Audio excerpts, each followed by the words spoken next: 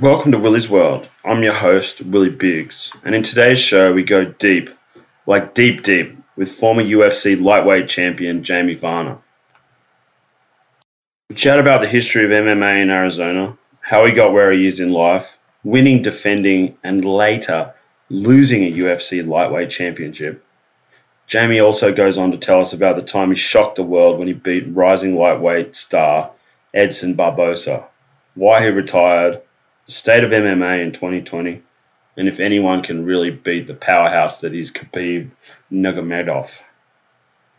Check it all out in today's episode of the Willy's World podcast. Willy's World! Willy's World! Party time! Excellent!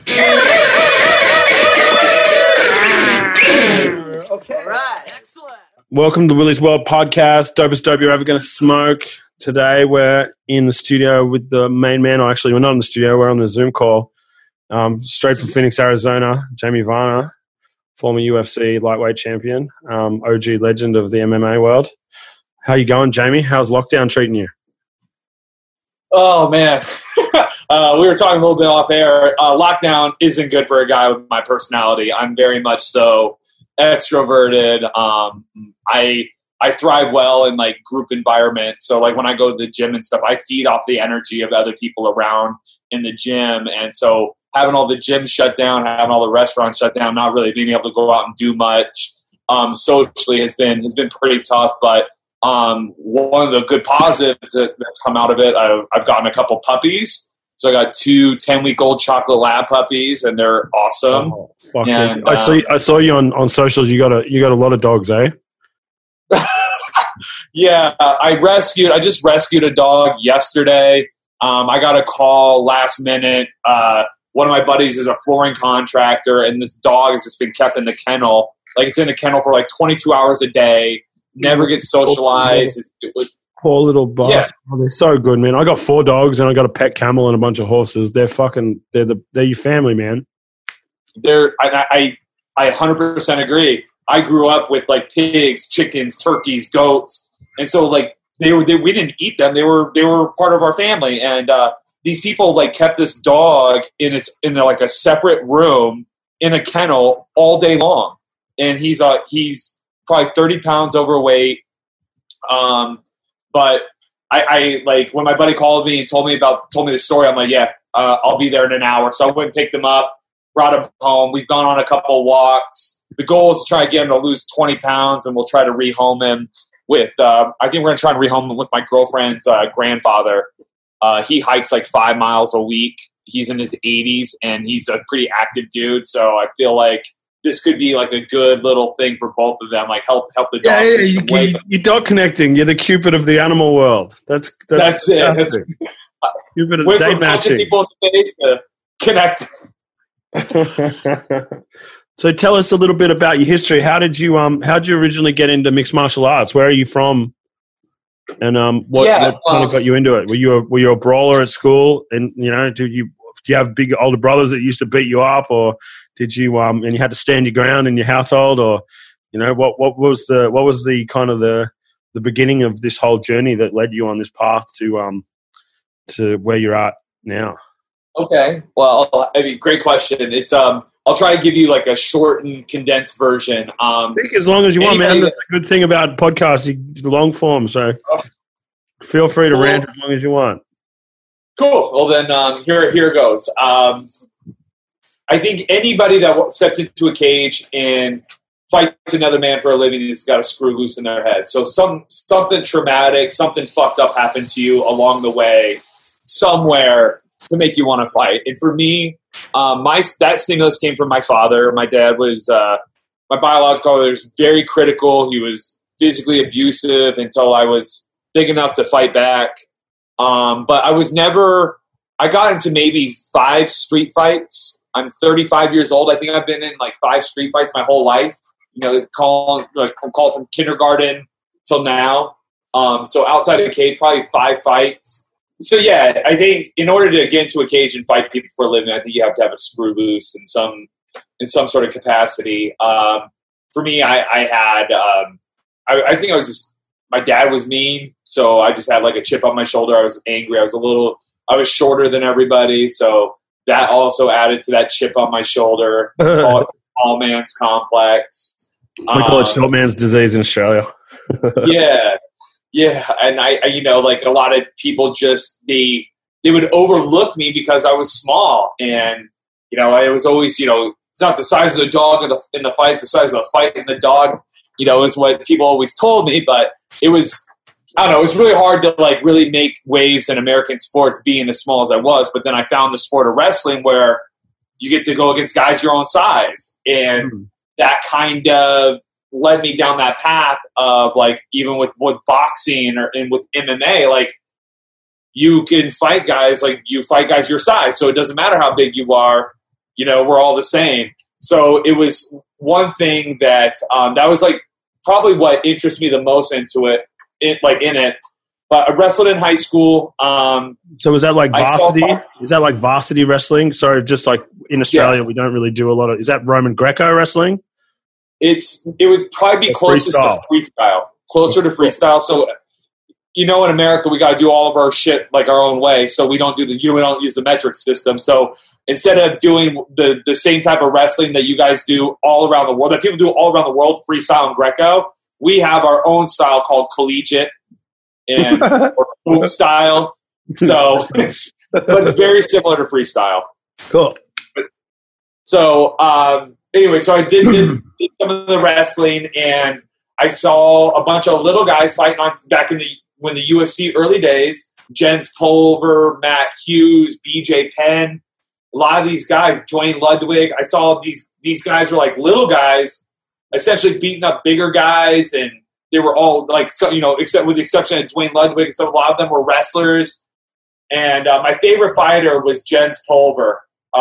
Growing up, he was him and Matt Hughes, because they were both college wrestlers. Both of them wrestled in junior college, then went Division I, where I went junior college and then wrestled Division I as well. So I kind of like went the same footsteps as them. So I really like looked up to those guys, and so I'm like, I said I wanted to fight someday, and I told my mom when I was 17 that I was going to do it. And she actually introduced me to a guy that she had met that trained jiu-jitsu and trained with a bunch of fighters. So my mom introduced me to the guy that helped me get involved into the sport of wrestling, get into the sport of MMA and jiu-jitsu. And then probably that was like August 2002. And in March of 2003, I had my very first MMA fight. I was a senior in high school, and I had about 500 people show up from my high school to this fight. Crazy. They all seemed to get my ass kicked by some real cage fighter, but I ended up beating the dude. Now look at the legacy you created because of that. So that chip on your shoulder took you far in life, didn't it? Oh, man. It did. It really did. And it was so crazy. I wasn't a popular kid in high school. No one really knew much about me. But after that fight, after like all those kids showed up and I won, it was cool. It was just like, it was night and day. Man, it was addicting. It was really addicting. So I'm like, I want to do it again. So then my goals shifted. I started off with my first goal was just to fight in a cage, just to say I did it. Then after I fought, I'm like, all right, maybe I want to see if I can fight as a pro. So then I fought as a pro. Then after I fought as a pro, my next goal was like, you know what? I want to see if I can make it to the UFC. And in the off season from college or like uni, I would fight. So most people would have jobs like after wrestling season or after school. They'd work. What college did you go to? Did you go to like to Phoenix? Is there like a state university or something like that you attended? No. So I went to a junior college in Arizona. Then I went to a university in Pennsylvania. Actually, okay, cool. About 2,000 miles away. In Pittsburgh or whereabouts in Pennsylvania? So if this is the state of Pennsylvania, like right in the middle. So Okay. Pittsburgh's on the far west side. Yep. Philly's on the far east side. I was like right in the middle. Cool. And what was that like going away from home and moving to somewhere new to wrestle? Was that the main reason you got a scholarship and you packed up your bags and fucked off to the East Coast? Yeah, because I was a 20-year-old kid and I thought I wanted to go far as fuck away from home and go experience shit. But one thing I didn't realize is here in Arizona, the sun shines about 360 days a year, and the women are gorgeous. Yeah, they are hot. It's not like that everywhere else. A lot of porn stars come from Arizona. Oh! So I moved out to Pennsylvania, and it was cloudy, gloomy, rainy every day. A lot of the women were not attractive. No, East Coast women aren't very hot.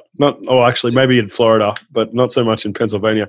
Pittsburgh's the second fattest city in America, actually. And, being 2 hours outside of that there wasn't much of a difference in the town I was in. Like there was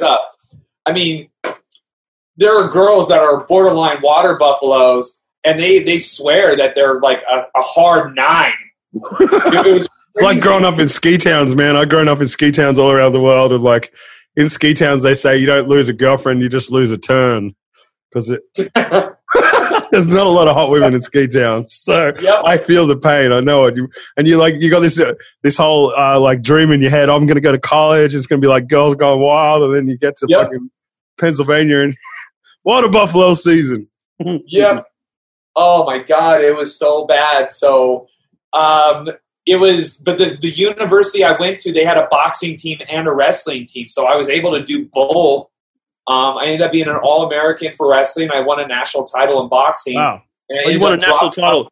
And had you grown up, like, do they have like Golden Glove and stuff like that? Like the kind of feeder programs in Phoenix as well? Did you grow up doing that as well? I boxed for about probably a month when I was 11 years old. I was the only white kid in an all-Mexican gym. I didn't speak Spanish, so like they had my workout written up on the board. I did that for a month, and my parents stopped taking me because no one was really working with me. But I started boxing at 17, and I picked it up pretty quickly, and I got pretty obsessed about it because the whole thing was like wrestlers didn't know how to strike. So like the big thing was, if he can't take you down, what does he have? And and back when I first started, you were either a grappler or you were a striker. I was kind of that first wave of people that could do it all. I was a world champion in jiu-jitsu. I was a national champion in boxing, All-American in wrestling. Who did you train under for jiu-jitsu? Was it Gracie and all that kind of stuff, or Gustavo Dantes? So you know who Jose Aldo is, right? Yes, sir. I definitely do. So that same lineage, that same school, Novo União, based out of Rio in Brazil, that's where my jiu-jitsu coach came from. He came from Andre Pederneiras, who was Jose Aldo's coach, Renan Barão's coach. Andre was my jiu-jitsu coach's coach, Gustavo Dantes, and Gustavo gave me my brown belt. So I trained under him for jiu-jitsu.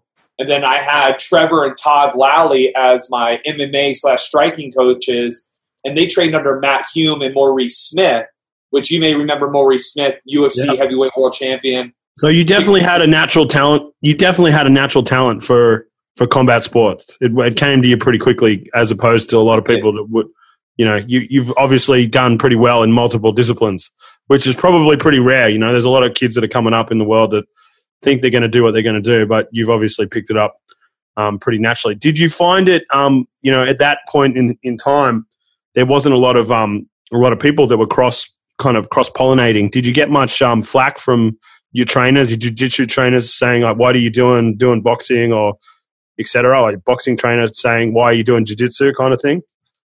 It was actually more so, it was more so the striking coaches like, "God, why are you doing all that jiu-jitsu stuff? Just learn to get back up and keep the fight on your feet." So they would give me some shit, but I just had goals. My goals were, I had goals in jiu-jitsu, I had goals in wrestling, I had goals in MMA. So I had just different goals. Like my goal in jiu-jitsu was I wanted to win a world title. I wanted to become a black belt.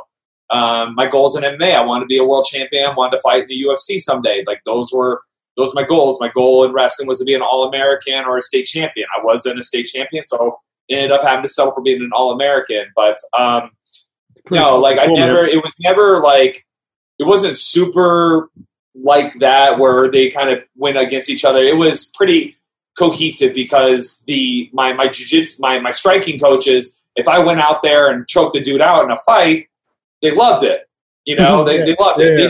They just didn't want me to like pull guard or something. I think that was like their worry of like guys like us getting comfortable on our backs. So that was like their main concern with just focusing on the striking. But I did grappling. I did wrestling 2 days a week. I did jiu-jitsu 3 days a week. And I did striking 5 days a week. Every day I was sparring 3 days a week, and I was doing just boxing pad work 1 day a week, and I was doing kickboxing pad work 1 day a week. So it was kind of it was a lot of work, but not to sound arrogant, but like when it came to like these combat sports and this, like I could see people do shit, whether it's a wrestling move or jiu-jitsu, I could see them do it, and I could do it. I picked it up really quickly. And like I'm not going to sit here and say like I was a super talented athlete, but I just you obviously are a pretty fucking super talented athlete, mate. You fucking won a jiu-jitsu world title. You're an all-American wrestler, and you did pretty good at boxing, you know. So it's okay to toot your own horn when you're at the level that you got to. I'm sure there's a lot of people that aspired to do what you wanted to do and didn't get to do it. So, you know, kudos to you on all that. And what was it like? What was it like at the beginning of that kind of like watching UFC when it was on Spike TV and then eventually on Fuel? Was that you kind of the era that you kind of began watching it? Yeah. So to give you an example, I remember being in Pennsylvania my junior year and watching the Forrest Griffin-Stephen Bonner fight, the finale of Tough One of The Ultimate Fighter, the first season. So that was the era I was coming up in, because when I saw that fight, I want to say within 6 months after I saw that fight, I was in the UFC, and I fought in UFC 62 where Chuck Liddell fought Babalu Sobral for the second. That's pretty cool, man. That's pretty cool to be part of history like that, you know. You guys created a new sport. It's pretty insane if you look at the level and the money and the hysteria that's associated with it now, you know, because of guys like you and Chuck and, you know, obviously before you, you know, the Gracie brothers and a whole bunch of other homies that haven't, you know, I'm not really that much of an MMA fan, or obviously I watch it, but I'm not like the super expert on it. But I do remember seeing all that stuff when I was really young on Spike TV when I would go to America, because in Australia we didn't really have a lot of it until kind of, I used to see it occasionally on Fuel and stuff like that. But, you know, it's pretty cool to see a sport grow like that from nothing, you know. So obviously back in the 70s, you know, Bruce Lee, obviously every martial artist aspires to be like him.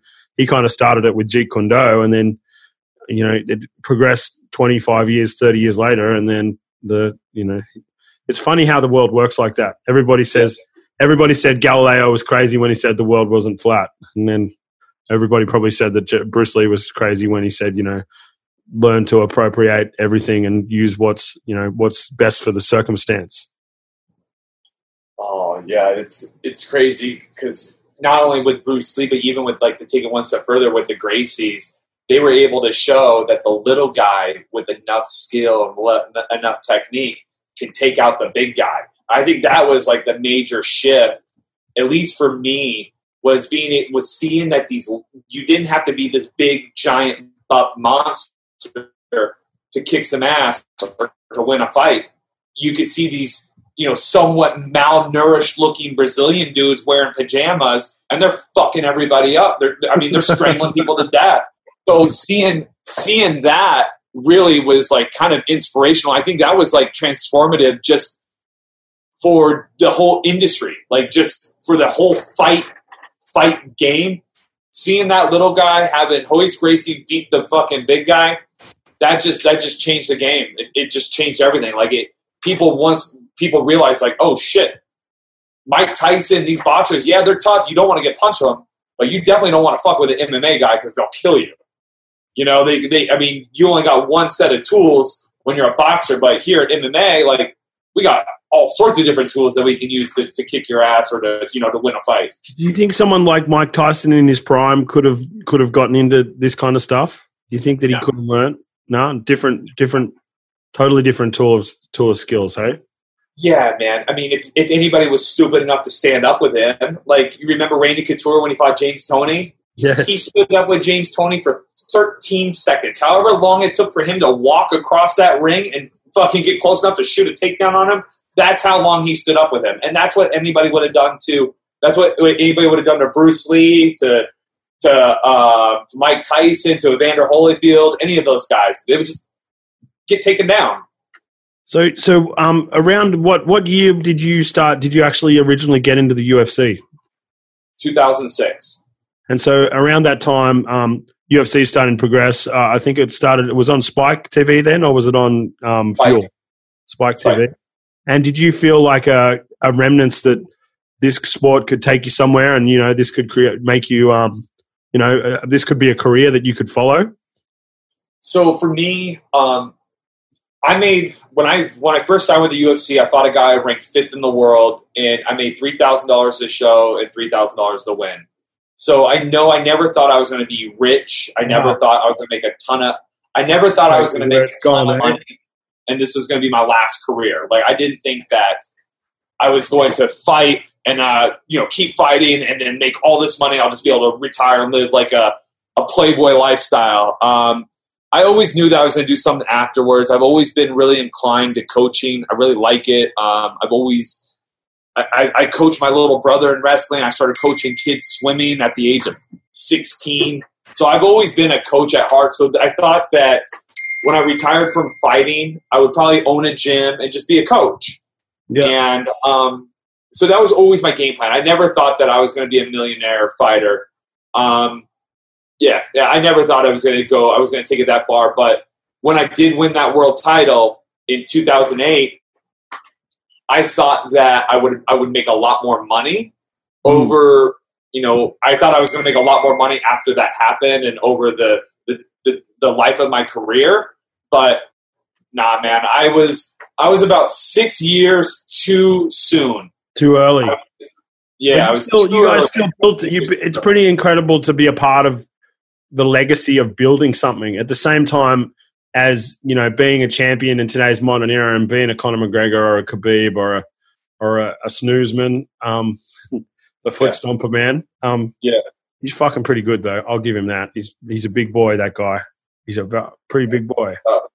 What did you think of the fight the other night between him and Masvidal? Do you think that Masvidal has any kind of chance to be able to beat a guy that big? It's on. He took the fight on 6 days' notice, or whatever. He's a gnarly dude. But you can. With the way fighting is now, it's not like it was 10 years ago, where it's just like you just go out there and just fucking fight a guy. There's these guys are so goddamn good now. You have to have a strategy. You have to have a game plan. You need to have things that you drill. You just have to. You did. I mean, maybe you did in your professional career. I mean, did you just all right, I'm gonna go do my run and I'm just gonna fucking wing it, or did you have tricks and shit already premeditated that you knew that you were gonna do? Yeah, you pre tricks and stuff like that. So tell me, you won your first world title in 2008. What was part of the build up to get to that? How many people did you have to fight? Because you obviously you progressed pretty quickly into fighting the guy who's 5th in the world straight off the bat in your first UFC fight. That's pretty gnarly. And was there like a feeder league back in the day that you had to go through in order to be able to get into that position, or was it because you had the right coaches and the former titles in other you'd reached the benchmark in jiu-jitsu and wrestling and stuff like that, and then so they saw they saw you as a potential potential suitor for that league, and then they kind of contacted you, or did you? What was part of the process of getting into the UFC back in the day like that? That's a good question. So I started off locally. I fought the promotion was called Rage in the Cage. It was mostly just in Arizona. So I started off fighting amateur locally. I had 3 amateur fights, and back then in 2003, the only difference between fighting as an amateur and fighting as a pro was the pros got paid. The rules weren't any different. So I'm like, fuck, I'm gonna take a pro fight, and I made $100 my very first pro fight. So I started off locally, and then it expanded to regionally. And how I was able to get that was I don't know if you remember a guy by the name of Drew Fickett, but he was in the UFC. probably 2005. So before I had gotten into the UFC, he was there like 2004, 2005. Like he was like a local stud. Like he was very well known. He was a high school state champ wrestler. He walked onto the ASU wrestling team. He was just a tough dude and a hard worker. And so I linked up with him when I was in junior college, and he was fighting on the national level, like going to shows in Boston and Florida. And so I actually kind of teamed up with him, and I was like his, like, I don't know, like they called me like Drew Jr. So I would go to fights, and then he would be able to, like, you know, talk to the promoter to get me on some of those cards. So I got some pretty decent high profile fights. I got two in Canada. One of those guys ended up fighting in the UFC. I got one in Louisiana. That guy ended up fighting in the UFC, and I TKO'd both those guys in the first round. So I was able to, like, I attached myself to a guy that was up and coming, and he kind of paved the way for me. And I was able to, like, so when they couldn't afford Drew, they would like, all right, well, we'll take, you know, Drew Jr. We'll take his buddy. You obviously had a lot of talent for Drew to see your potential. You know, someone like that doesn't just put his name to someone that he doesn't think is going to be able to cut the mustard. You know, so obviously you training partner. Yeah. Oh, you guys sparred together a lot?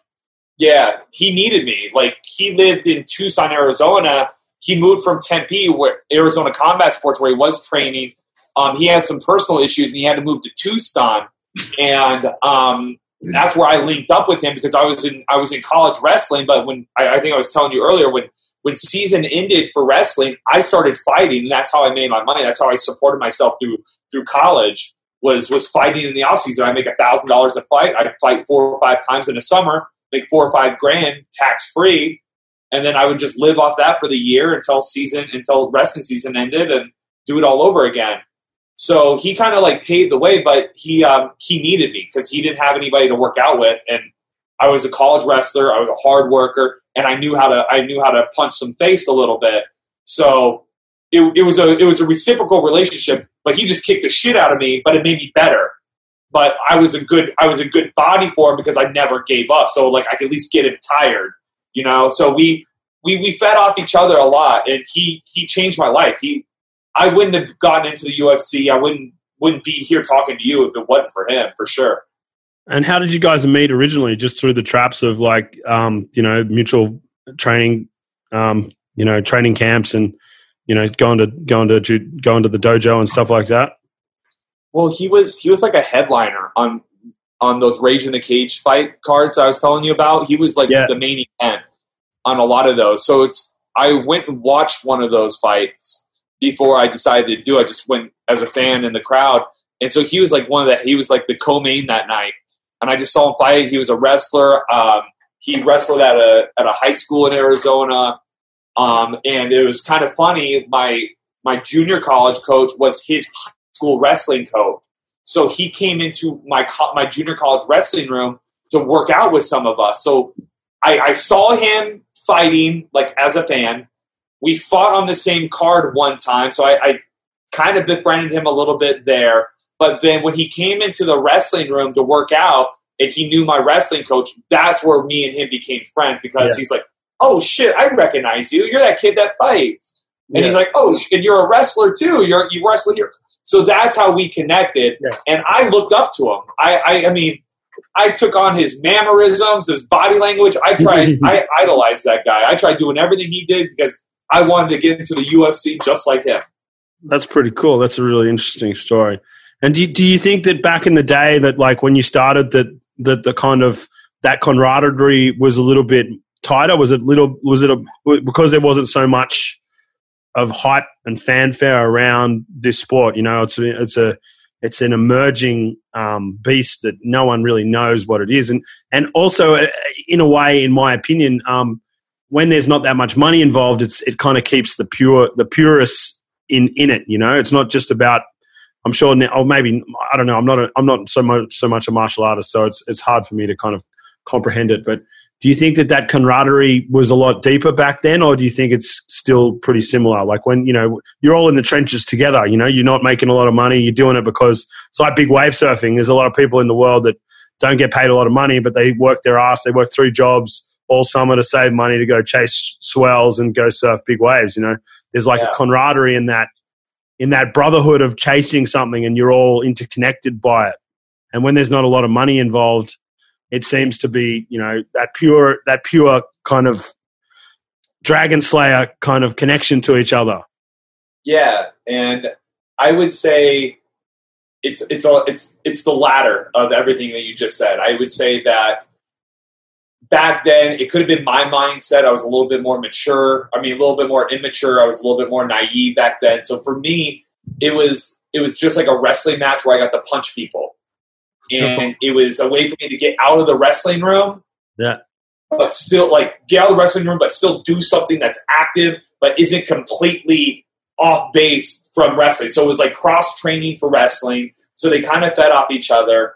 Back then, it really wasn't about the money. It wasn't about like fame or anything like that. For me, I just liked winning.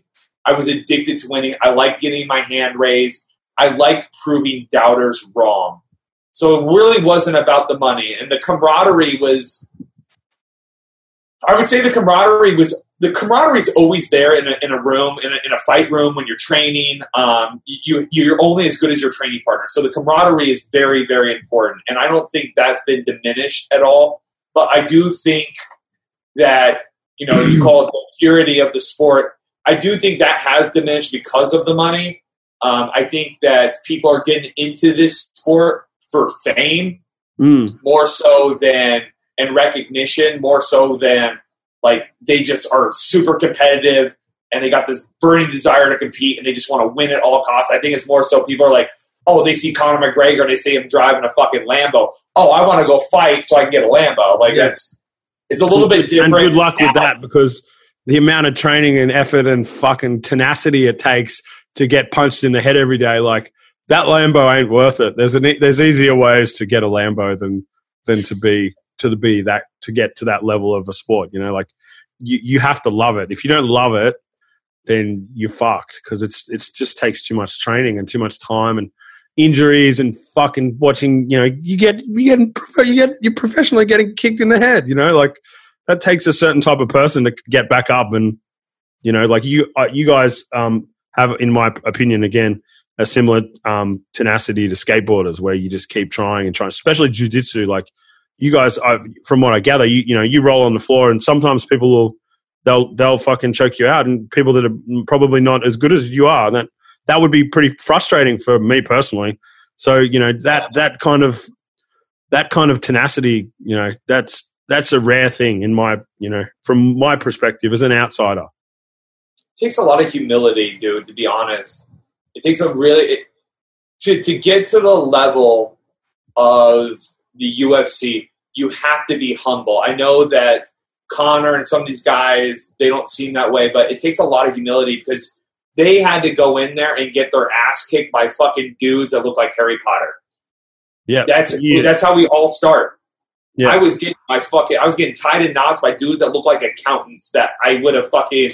I thought I would have killed. If I saw them on the street, I totally would have thought I could have kicked their ass. And they would have broke my That's arm a really cool story. Same time.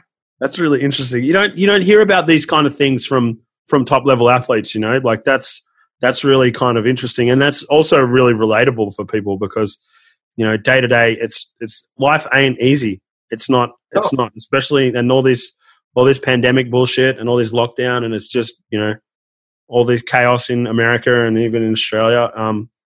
You know, life isn't easy. And so if you really need that love and if it is about that purity, because then you get something out of it that money can't buy. So tell me, so 2006, you're on your way to taking a shot at the lightweight title. How many people did you have to burn through before you got a shot at the title? And did you lose any fights on the way to winning? Yeah, and I think I missed this part of the. You asked a question kind of similar earlier. I was 11-1 going into the UFC, my very first fight.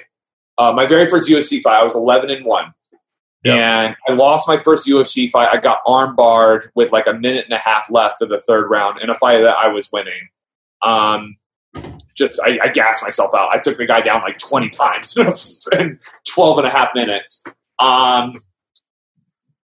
Trying to think. So after that, I fought UFC 62. I lost to Hermes Franca. UFC 68, I fought this guy, Jason Gilliam. I think I choked him unconscious in like a minute and a half. And then right after that is when the UFC acquired Pride, WFA, and they bought like another organization. Was that a big changing point? Was that a big changing point when the pool got deeper? You know, that kind of made it more international, didn't it? It did. And they did away with all those other organizations. They just bought those organizations for the contracts, but they kept the WEC. And what they wanted to do is they wanted to center the WEC around lightweights. So before, the lightest weight the UFC had was 155. And then they did away with the 155-pound division for a really long time. And 170 was the lowest. So the WEC was like a way to kind of have the lightweights going at it. So they had 155, 135, 145. What do you weigh naturally? What do you weigh naturally? Like back then, I was walking around like 180, 185. Yeah. How tall are you? Like 5'7", 5'8", or something like that? 5'8". I was probably 7-8% body fat walking around at 180 pounds. Yeah. I mean, even when I wasn't training for a fight, I was still working out probably 4 hours a day. Fucking no, you're a fucking professional athlete. You know, you're training constantly. You're at the highest level. You know, you could fight tomorrow if you had to, but it's just taking it from that 95% to that 110% for the when you fight in a super saiyan. You got to keep that extra gear into. And so, did you ever think of like going up in a weight class, or was that just 155 was what you felt naturally at fight weight? No, I started off at 170. I went down to 155 because I wrestled 165s in college. And again, I was walking around 180 pounds at 7-8% body fat. So I wrestled 165 in college, but college was the same day weigh-ins. And because there was day before weigh-ins, my trainers convinced me, like, if you want to be in the UFC, you can go into the UFC as a lightweight, but you're not big enough for 170 pounds. And they were right. I wasn't big enough. So I dropped the weight. I went down to 155, and my very first fight at 155 was in the UFC. I was fighting at 170. Was that hard to cut weight when you first originally? How did you do it? Did you do, you know, saunas or steam rooms, or just not eat for a couple of? Well, what was obviously you probably didn't have any nutritionists or the latter. I did all. I mean, I did it completely wrong until I got a nutritionist. Yeah. I got a nutritionist in 2008, I got a nutritionist, and for my title fight, I was able to like diet down. I dieted down correctly. I learned a lot about nutrition once I got that nutritionist. And I had from 2008 until 2014 when I ended my career, I always had a nutritionist do my weight cuts and my meal plans and all that stuff. But in the beginning, it was just don't eat, go run, sit in the sauna. I mean, it was terrible. It was really terrible. My next door neighbor is probably a little bit taller than you, and he was one of the top jockeys in Australia. And he used to have to cut weight a lot, and he had a normal job as well, even though he was making a lot of money from being a jockey. And he used to drive around in like the summer here, and it's like probably over 100 degrees, and he'd have the heater on full, and he'd have a jumper on, and that was part of his weight cutting, like the crazy shit that he would do in order to cut weight. So I was just curious about that. So you so you started fighting your way up the ranks, and then what was it like? What was it like to get a shot at the title and then win? Was it pretty scary, or was it something that you'd been building up to over a period of time? And you know, did it just come naturally? It was a completely surreal time. Like I was really confident in myself. I knew that I knew I was a good fighter, but I didn't know how good I was. I knew I was tough, but I had a lot of guys in the gym that were kicking my ass. There were 170 pounders, 185 pounders. I went with only like, so I always tried to like, I would work with just the boxers, like the guys that all they did was box. I would try to be as good as them at their sport. And then I would go with the jiu-jitsu guys and I try to be as good as them at their sport. And then my MMA guys, I was the smallest guy. There weren't any guys my size. It was all 170, 185 pounders. So I was just getting throttled by the fighters, by the bigger guys, and it just. I think that having had like those bigger guys like going against them on a regular basis, that when I finally got in there and I fought guys my size, it really wasn't as hard, but I was I was really insecure about my abilities because I was constantly getting fucking crushed by these guys. Yeah. Right? I didn't really It's a double-edged sword, isn't it? It's a double-edged sword. It is.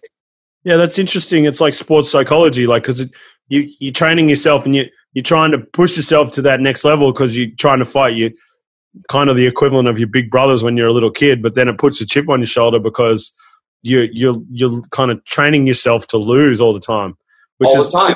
Interesting. That's a really interesting thing that I really hadn't thought about. That's really, really interesting. So you thought it was good enough. you ended up. So 2008 was it UFC 69? Did you say or what? 68. 68. One off. Close, but no cigar. So you that would have been pretty awesome to win your first title at UFC 69. So. Oh, 69 would have been fun. A little Beavis and Butthead potty humor for all the people out there. So who was it that you fought, and was it like was there any animosity going into the match? Had you had any like interactions with this with him before? So my fight was for the WEC. So it was when the UFC they took me and they put me in the WEC because they made the WEC all about lightweights. And they gave me a pay bump, they gave me a signing bonus, and they guaranteed me that all my fights would be on TV if I went to the WEC. And so did that.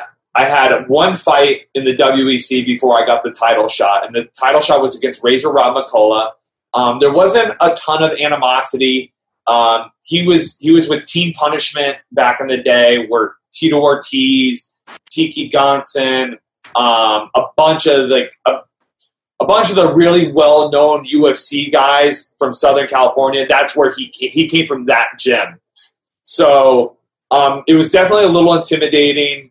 I remember watching like YouTube videos of him training in Big Bear and his girlfriend, who was a porn star, talking shit about me and all sorts of shit. But I just trained, and I was scared, I was nervous, I was excited. I had all these different feelings going into the fight and leading up to it, but ultimately, like, I would say I was mostly scared, but then the rest was excitement.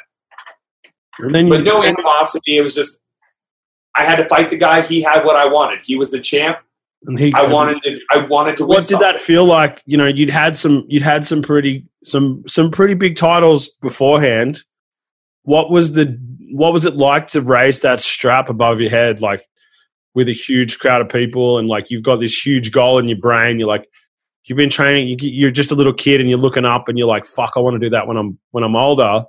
And then to go through the ranks and you know, claw your way up in different disciplines, and just, you know, building the training chops to be able to actually be able to stand in the UFC ring in the cage, just to be able to potentially even get a smell of that, what that would feel like. What was it like overcoming, like getting to the top of that mountain? Was it pretty fulfilling?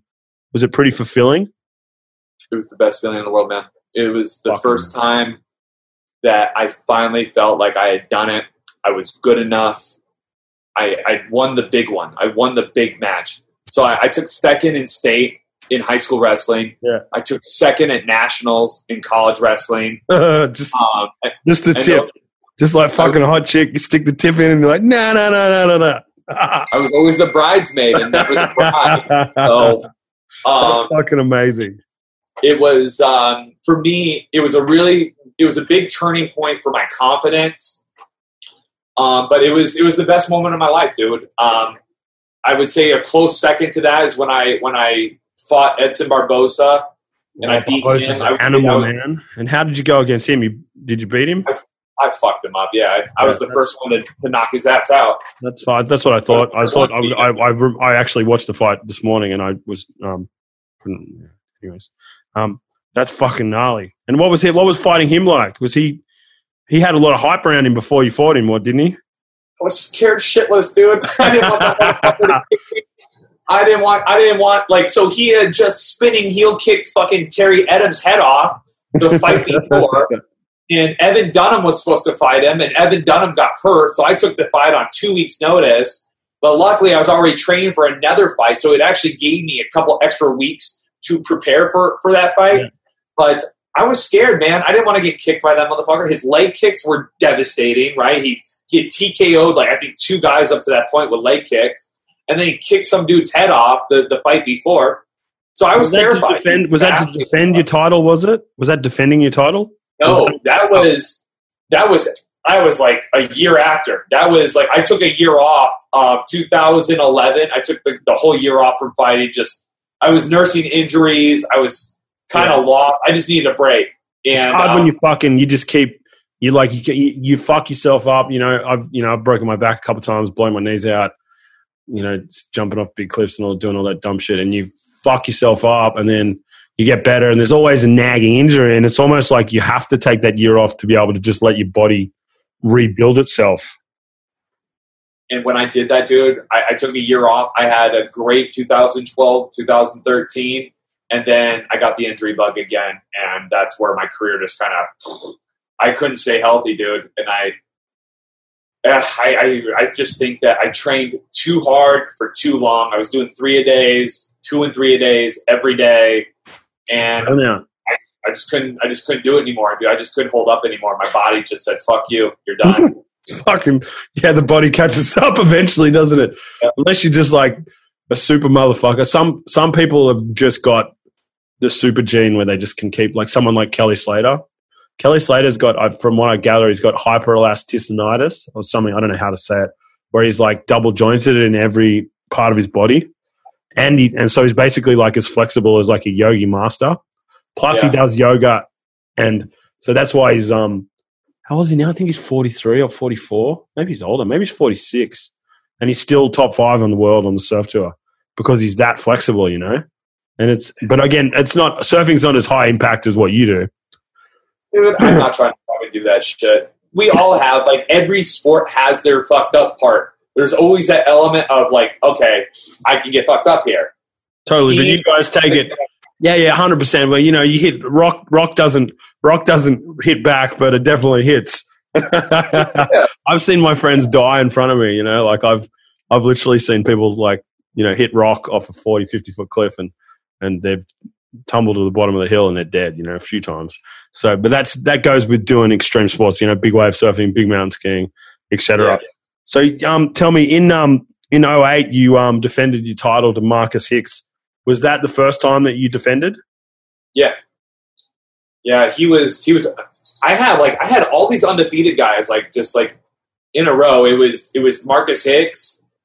He was an undefeated black belt, choking everybody out. He was probably 5'4", 5'5", just a musclehead. Gnarly little Jack Russell. Yeah, talking about dogs. Dude, I hit him with just these hard right hands, just right on the chin, and I kneed him in the face, and that guy just would not go down. I couldn't believe it because I was just full on winding up. Kapowie! Kapowie! And he's still standing up. The head, dude. Kapowie! Isn't it funny how? Do you think you've smacked a lot of people in the head? Not necessarily on the street, but in the cage. What do you think it is about certain people that they just have a hard head? Like what? It's either they have a hard head, I'm not hitting them in the right spot, or, he was just so strong, and I think a lot of, at least from what I'm told, boxers and stuff, they do a lot of, like, neck strengthening exercise, so I think maybe his neck was just so goddamn strong that he was able to kind of take the punishment as long as he did, but he also could have just been, like, the lights are on, but no one's home. Like, he could have just been surviving. Yeah. I didn't know because I'm in the heat of battle. I'm trying to make this motherfucker hit the ground. I'm not trying to psychoanalyze. Like, fucking getting. Yeah, it's like I don't know if you've ever seen the movie The Rock and Roller. He gets chased by the Russian gangster, and the guy fucks him up, hits him over the head with a bat, and like does all this crazy shit. And then the guy just like keeps coming and coming and coming. And then there's this funny line about how Russians just never give up. Not that the guy you're talking about is Russian, but there's just certain people. It's like Khabib. He's just from a hard place, like that guy is pressure is, diamonds are formed under pressure. And that guy was formed under a lot of pressure, I think.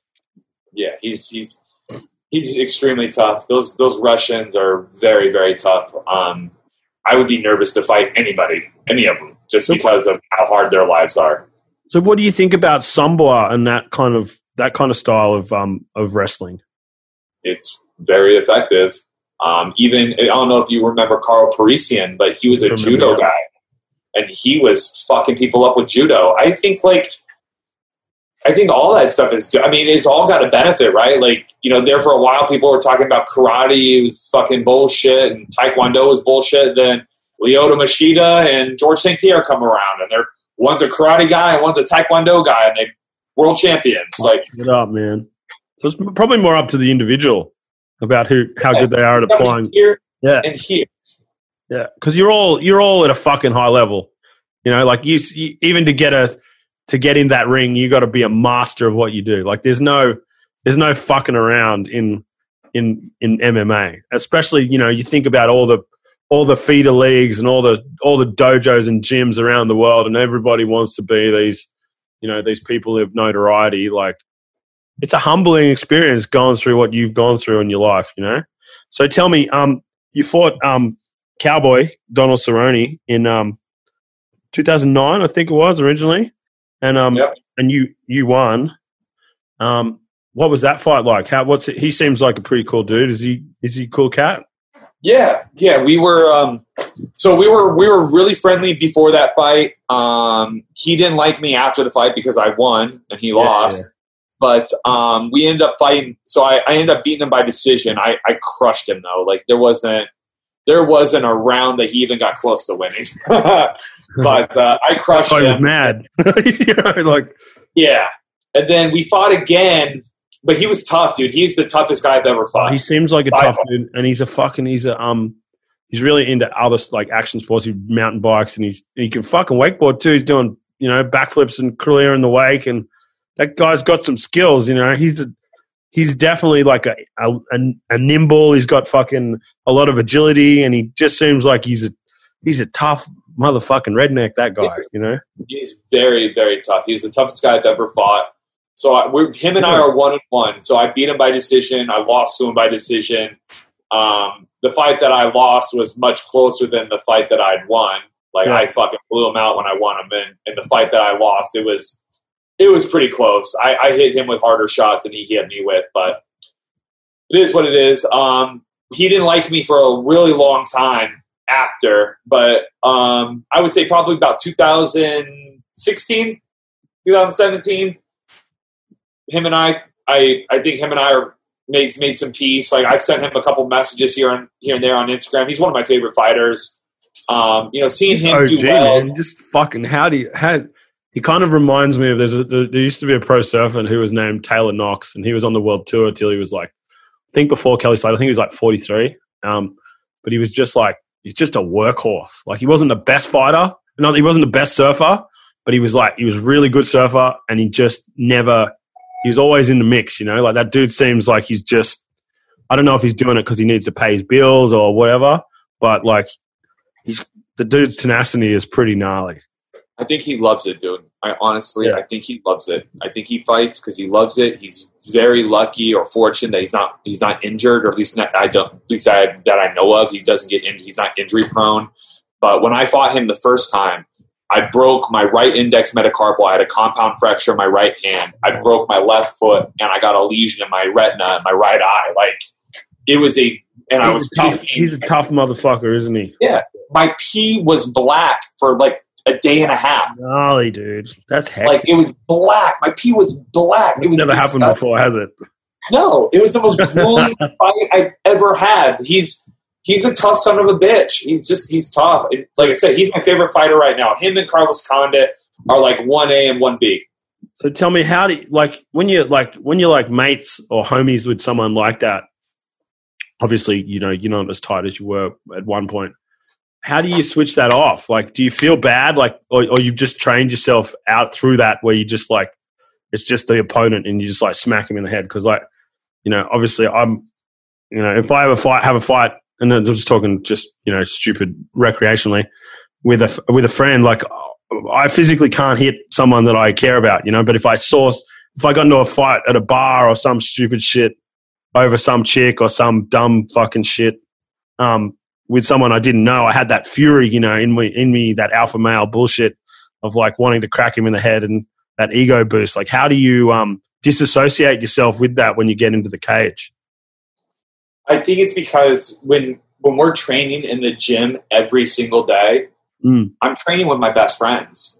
I'm punching my best friends in the head. Like these my sparring partners and these guys that I do jiu-jitsu with and these guys that I was wrestling with, like we're sparring partners. So I'm already used to beating up my friends. I'm already used to fighting my friends. So it's really not so much that. It's about just it's taking the ego out of it and just recognizing that it's a competition. We're going to compete against each other. And, I liked him. I thought he was a good guy. We sat right next to each other at UFC 92 to promote our fights. I was sitting right next to Pink, where I was trying to hit on Pink a little bit. She wasn't having it, but I tried. Hey, man, if you're in the vicinity of greatness, you got to have a crack, dude. Like Wayne Gretzky said, you miss every shot you don't take. Yep. She's more into motocross, guys. You need a few more tattoos, I think. Yeah, I don't have enough, and I was a baby boy back then. But hey, man, at least you roll the dice, bro. That's how you win. Yeah, I shot my shot. It just didn't work. I don't think you'd be living in Phoenix anymore. You might be living up in the Hollywood Hills. Might have a little nose candy problem. Nah, that's not a good way to live. It'd be fun. It's fun in small doses, that Hollywood life. I think those people, they live in an interesting world. And so you kept going with the UFC until 2014. What was it that kind of motivated you to? Did you want to get that title back? And obviously you never got it back, did you? After you lost it? Yeah, that was the goal going into it. But what ended up happening is in 2014 I broke my tibia and my fibia in my ankle. I broke my right met, so my big toe on my right foot. I had like a couple concussions that year. Dude, it was the injuries, but the concussions. I got 2 concussions back to back. That ended my career. I was you did it, and it's not worth not being able to fucking, if you ever have kids, to not be able to see your grandchildren, and like I don't think Alzheimer's would be real fun, Like you've gone through gone through the gauntlet. You've rolled the dice enough times, and when you start to see black, it's probably a good idea to get the fuck out while you still got your wits about you. Dude, I was driving and I couldn't remember where I was fucking going. I would be driving my car and have no idea where I was going. I would be talking to people and completely forget the conversation that we were having or the words that were supposed to come out. I was retarded for about 6 months, and it was the most terrifying experience. So like that, I knew I was done. Did the UFC provide any kind of like post-traumatic like training or like specialists that you could talk to or anything like that? Yeah. It's only just becoming a part. I think that's been a big problem in boxing and NFL and rugby, more so down here, rugby league and shit like that. Those high impacts are pretty. In boxing, so like MMA and boxing, the point is to give your opponent a concussion. Fucking oath it is. Gonna knock the other motherfucker out, or knock the cunt out, as we'd say in Australia. You guys don't use that word. The big thing with what was going on here in the States with the NFL is they were denying that football was causing concussions and concussions weren't like a big deal. They were lying about it. But with the thing with fighting, like that's the whole point. So the UFC is not really their place to provide, that type of service for people that like. That's the whole point. The whole point is to go in there and knock the motherfucker out. Yeah, you know what you're getting into. Trauma. I think the NFL, that's more of probably an American liability thing. Like once they open that door, they're like, if they actually acknowledge it, then every single NFL player for the last 50 years can go, oh, I'm going to put a liability suit on the NFL, and then then there'll be no NFL anymore. So that's kind of the American way. So your last fight was against Drew Dober, is that correct? Yeah, he's not very good either. He sucked. That should have been an easy fight. What happened? Wrong place, wrong time, rolled over wrong, and I fucking wrestling move. I threw him. Yeah. And when I threw him, the top of my head hit the mat, and it's like that happens a lot in wrestling when you throw somebody, your head touches the mat. But can't you roll the dice 1,000 times and something bad's going to happen, right?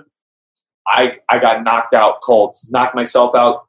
So you own gold yourself and lost the match. That's gnarly.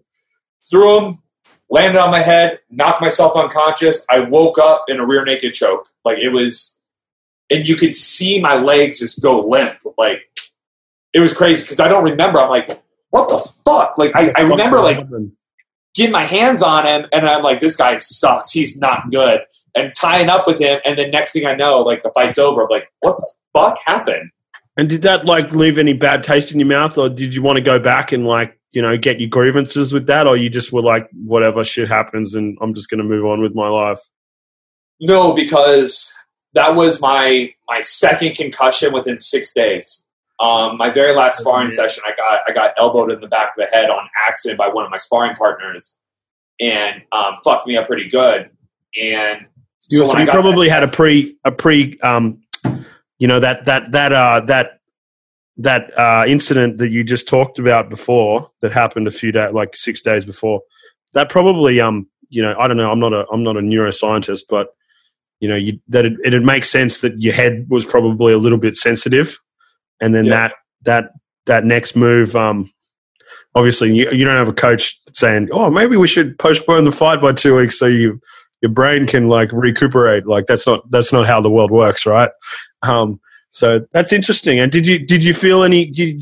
Was there a chip on the shoulder to like want to go back, or you were just like, "Fuck it, like I've done my bit. I've won the championship. Like shit happens, and my health is more important than that kind of egotistical Mayo bravado." I think maybe like not for a year, maybe a year and a half after I retired. I thought about it a couple times, but to be honest with you, dude, like I'm more than that. And I went back to university. I finished my degree. There's just other things I want to do. I want to be able to. Degree in? What do you have a degree in? I have I have my bachelor's in marketing, and I have my minor in finance. Cool.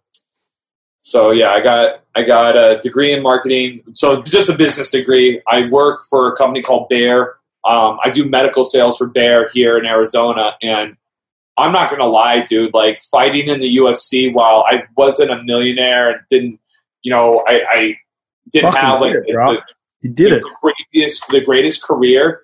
It has opened up so many doors in my life. Like I got like my dream job with a great company. They take care of their employees. But you did it. You did it. You fucking did it. You aspired to something, and then you did it. And not many people in the world, and if you look back through the billions of people that have existed in history over the last 60,000 years, not many people get to do that. So, you're a world champion. You fucking kicked ass, and that we've all got regrets. But at the same time, I personally think I got a lot of friends that do a lot of crazy shit. Porn stars and A-list movie stars and fucking people that jump off all sorts of weird people, and I think variety. Personally, I think variety is the spice of life. I think it's good to have.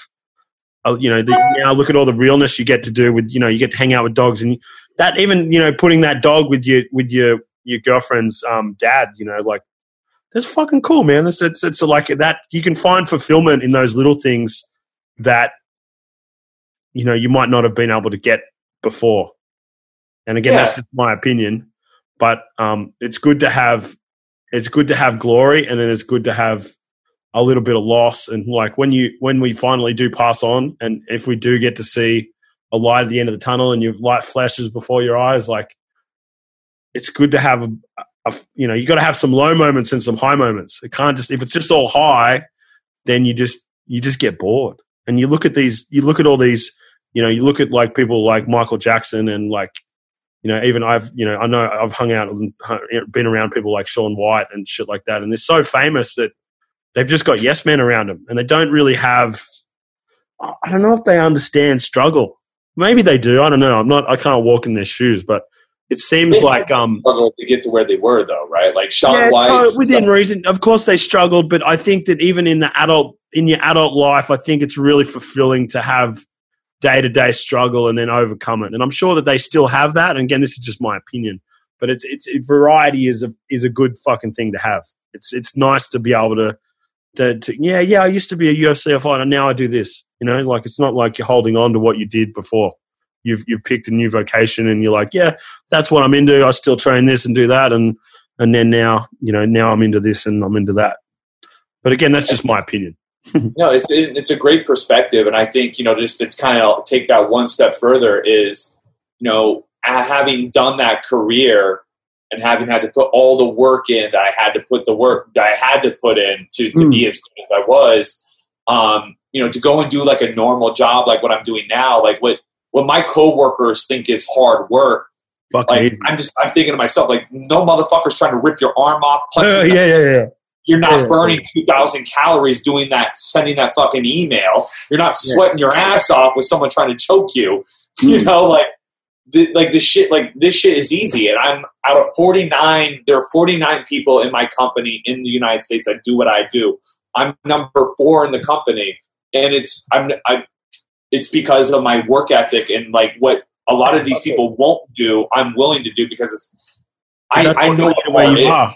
And that's really the difference between the haves and the have-nots is doing all the shit that no one else wants to do. It's not whether you're an entrepreneur or whether whatever it is that you do. If you want to be great at it, you got to do all the bullshit that everybody else isn't willing to do. Yeah. So tell me, what do you think about the progression of MMA in today's day and age? Like, what do you think about people like Conor and Masvidal and their kind of larger than life personalities? And how do you feel that obviously you've been a pretty big brick in the wall and building what this is. Do you ever reminisce and wish that you'd been born 5 years later? I mean, no, I don't, because honestly, like, I love my life right now. I have an amazing girlfriend. I have, who I plan on marrying. I'm going to ask her in September. Nice. And then I got all these dogs and shit. I got a great job. No, I don't, man. I feel blessed to be where I'm at, and I have no regrets looking back on anything I've done. But I would say this: how the sport of MMA has evolved and how it is today. I was like, not Connor, but Jorge Masvidal and I are the same age. Yeah, like we were fighting we were running parallel along each other. Like he was on my radar from 2004, 2005. He was on my radar. Still not that old. Like, you could still be fighting in the UFC. Like, it's not incomprehensible to be able to do that. But Donald Cerrone's older than me. Yeah, he's 41, isn't he? Or is he 36? 36. Yeah. Yeah. So, I mean, I was running parallel with those guys, but I'm really a lot of those like Jorge Masvidal. I feel that I'm happy for him, because honestly, him and Donald Cerrone, like, they have nothing else. They're not going to go back to college, and they're not going to go fucking get a real job. Can you imagine them going in and doing a presentation in front of a CEO for a major hospital? Fuck no. They ain't going to do that. They're lifers. Yeah, they don't have anything else. So I'm glad that they're able to make some money. I hope they have, amazing, long, happy lives. Hopefully they own a gym, or they're able to make an impact after their career as far as coaching is concerned. But as far as the state of MMA, I think It's way more competitive now than it was when I was in it. The guys are much better as far as just in all aspects. I would say technique, I would say conditioning, strength and conditioning, like all the injury prevention shit that they're doing now. I say the sport is as at the most elite point it's ever been, and I think it's only going to get better. Now, as probably one of the most prominent experts in MMA, probably on planet Earth, do you think that strikers like Masvidal and Conor can beat Khabib and Usman? Because Khabib is just a fucking animal, and it just seems like no one can fucking touch him. And Usman, as much as I thought that fight the other day was really boring, and I thought that foot stomping was really kind of pretty lame, he won the fight. And at the end of the day, in your world, it doesn't matter how you win the fight. If you win the fight and you get your arm raised, it doesn't matter what people think. As a casual observer, I'm not a martial artist. You know, I've done a little bit of training over my life, but I don't know fuck all about the sport that you do. As an expert on the subject, and you know, you strike and you do jiu-jitsu and you do wrestling, is it possible for someone like Conor or Masvidal to beat these guys that are just so good at what they do, and just they put them up against the side of the cage and they just maul them? So the simple answer, yes. No one thought I was going to beat Edson Barbosa. No one. He was at the top of his game. He was the most athletic, devastating striker. That he was the next Anderson Silva. So as long as Khabib tries to throw punches with people, as long as Usman tries to throw punches with people, they're taking that chance of getting knocked out. So to answer your question, yes. I do think it's possible. Do I think it's going to be those guys that do it? I don't know. I don't know if it'll be those guys that do it. But every dog has its day. John Jones has been an extremely big fish in a small pond because there just aren't great athletes in his weight class. There just aren't. No, you it's think harder. about all high level. So that weight level is just harder to have that agility. And he's kind of got that kind of LeBron James thing where he's athletic and he's a big dude, you know? Well, you just said it right there. All the best athletes in the United States, they don't want to go fucking get their head punched in for fucking $20 or $3,000. All the best athletes are going to go play basketball, football, baseball. They're going to go do that shit. So if we had, let's say, like, if LeBron James or Kobe Bryant, you know, God rest his soul, or any of these big-time football players, let's say Terrell Owens or Jerry Rice, if any of those guys would have went into MMA, they would be fucking monsters. But yeah. if they would have went the same work ethic to their athletic talent, and you know, maybe they wouldn't have the same tenacity that you guys do, though. That's also I think your while basketball and you know, what you call football are really high level, extremely competitive because everybody has access to them. Everyone can go, especially basketball. All you need is a fucking ball and a hoop. But I think that it takes a certain type of person to get kicked in the head and then get back up. You know, and I'm really curious to see, like, you know, I hope Conor beats Khabib, but I don't think he can. I think once you've tasted that glory life, like, and he's an amazing fighter. He's incredibly, and he seems like a pretty cool dude. You know, he's still with his wife. I don't know, maybe he cheated on her a couple of times, but really, like, that would be pretty hard not to do in his position. You know, and you can tell that he's been done he's been on the nose candy at a few moments and fucked up. And that happens to every fucking body that fucks with that lifestyle. And, you know, there's a lot of people in a lot of high places that fuck around with that shit. It doesn't matter where you live. And I really hope that he does it, because I would love to see Conor's legacy be that he came back and fucking beat him. But that guy's just, he lives and breathes it. And his father is like Well, his father isn't he the coach of like one of the best sambo coaches in the world or something like that? His father passed away to COVID. Yeah. That was yesterday. That was in the last couple of days, wasn't it? It was in probably the last week and a half. I remember seeing it on Instagram. It was that's horrible. Yeah, and I guess now he agreed to take a fight in Fight Island in Abu Dhabi recently too, which is all of this is bizarre, man. I don't know how he's able to fight after losing his father, because everything I can see, everything I've seen online, and I've met Khabib a couple times. Dude, I never met him before in my life. He comes up, shakes my hand, gives me a hug. He seems like a good down to earth dude. Really nice guy. He didn't know me from fucking shit, but he knew who I was because he had seen me fight before, obviously, and I was kind of an old timer.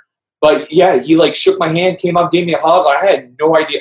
I never met. I recognized him obviously, but I had no idea. We never met. And so he's a really nice guy, and for him to be that kind and to be that humble, I can only imagine the type of man his father was. And so what he's going through right now, I do not envy him.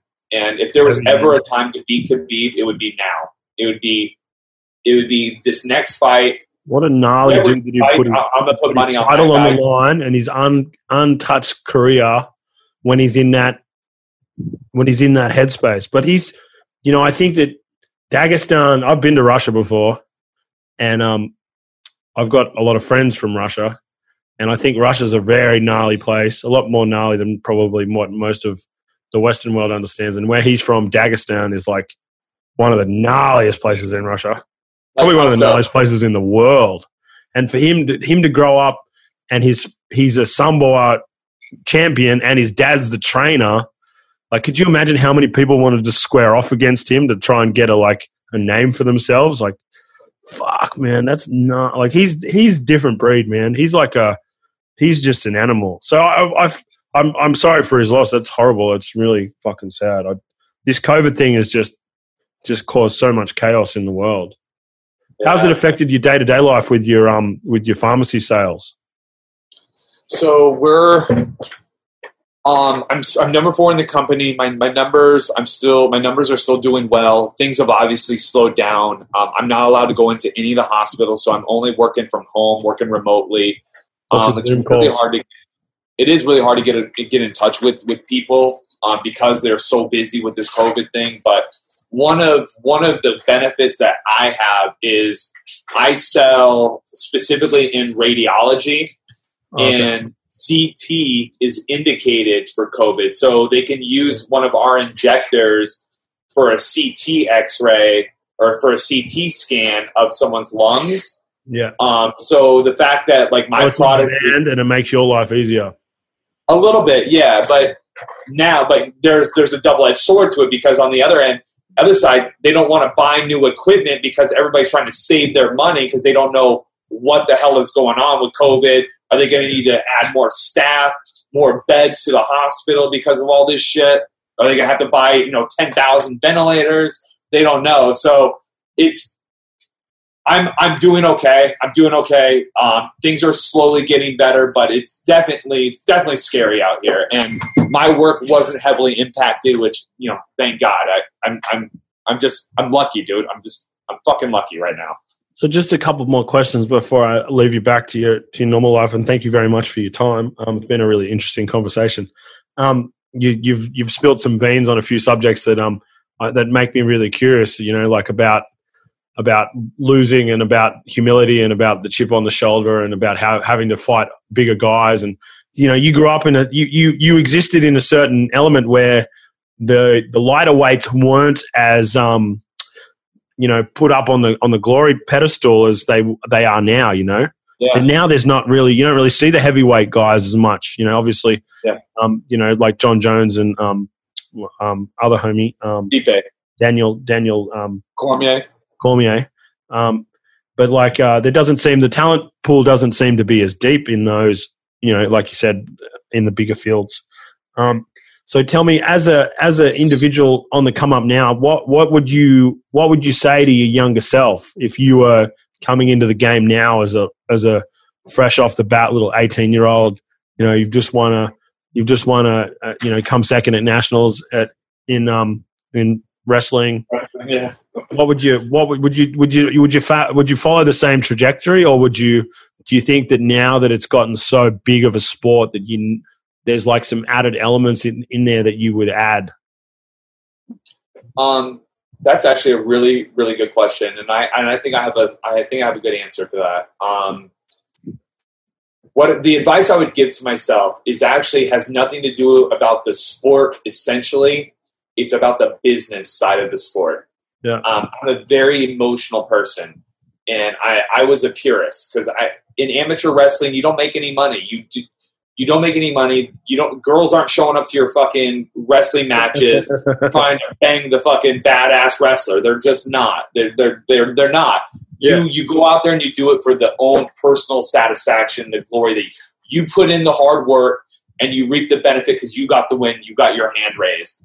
And so the advice I would give to myself is fighting is not that. Ignore the business. Stay out of the business. Do not think about the business. Just enjoy the fight. Enjoy the process of training, being able to be essentially a kid a little bit longer, because that's all professional athletes are. We're just fucking kids. We get to prolong that kid life where totally. we don't have real responsibilities. We don't have to fucking go to work and punch a clock at 8 in the morning or 9 in the morning. Yeah. Like, we get to sleep in if we want to, or we can, maybe we get up early, we work out, but then we go home, we can take a nap. We have freedom. Willy's World, party time, excellent. The dopest dope you're ever going to smoke. And if you enjoyed what you heard on today's episode, then consider going balls deep into the like button, subscribing to stay up to date on future episodes, and telling me what your favorite moment was from this episode with a comment below.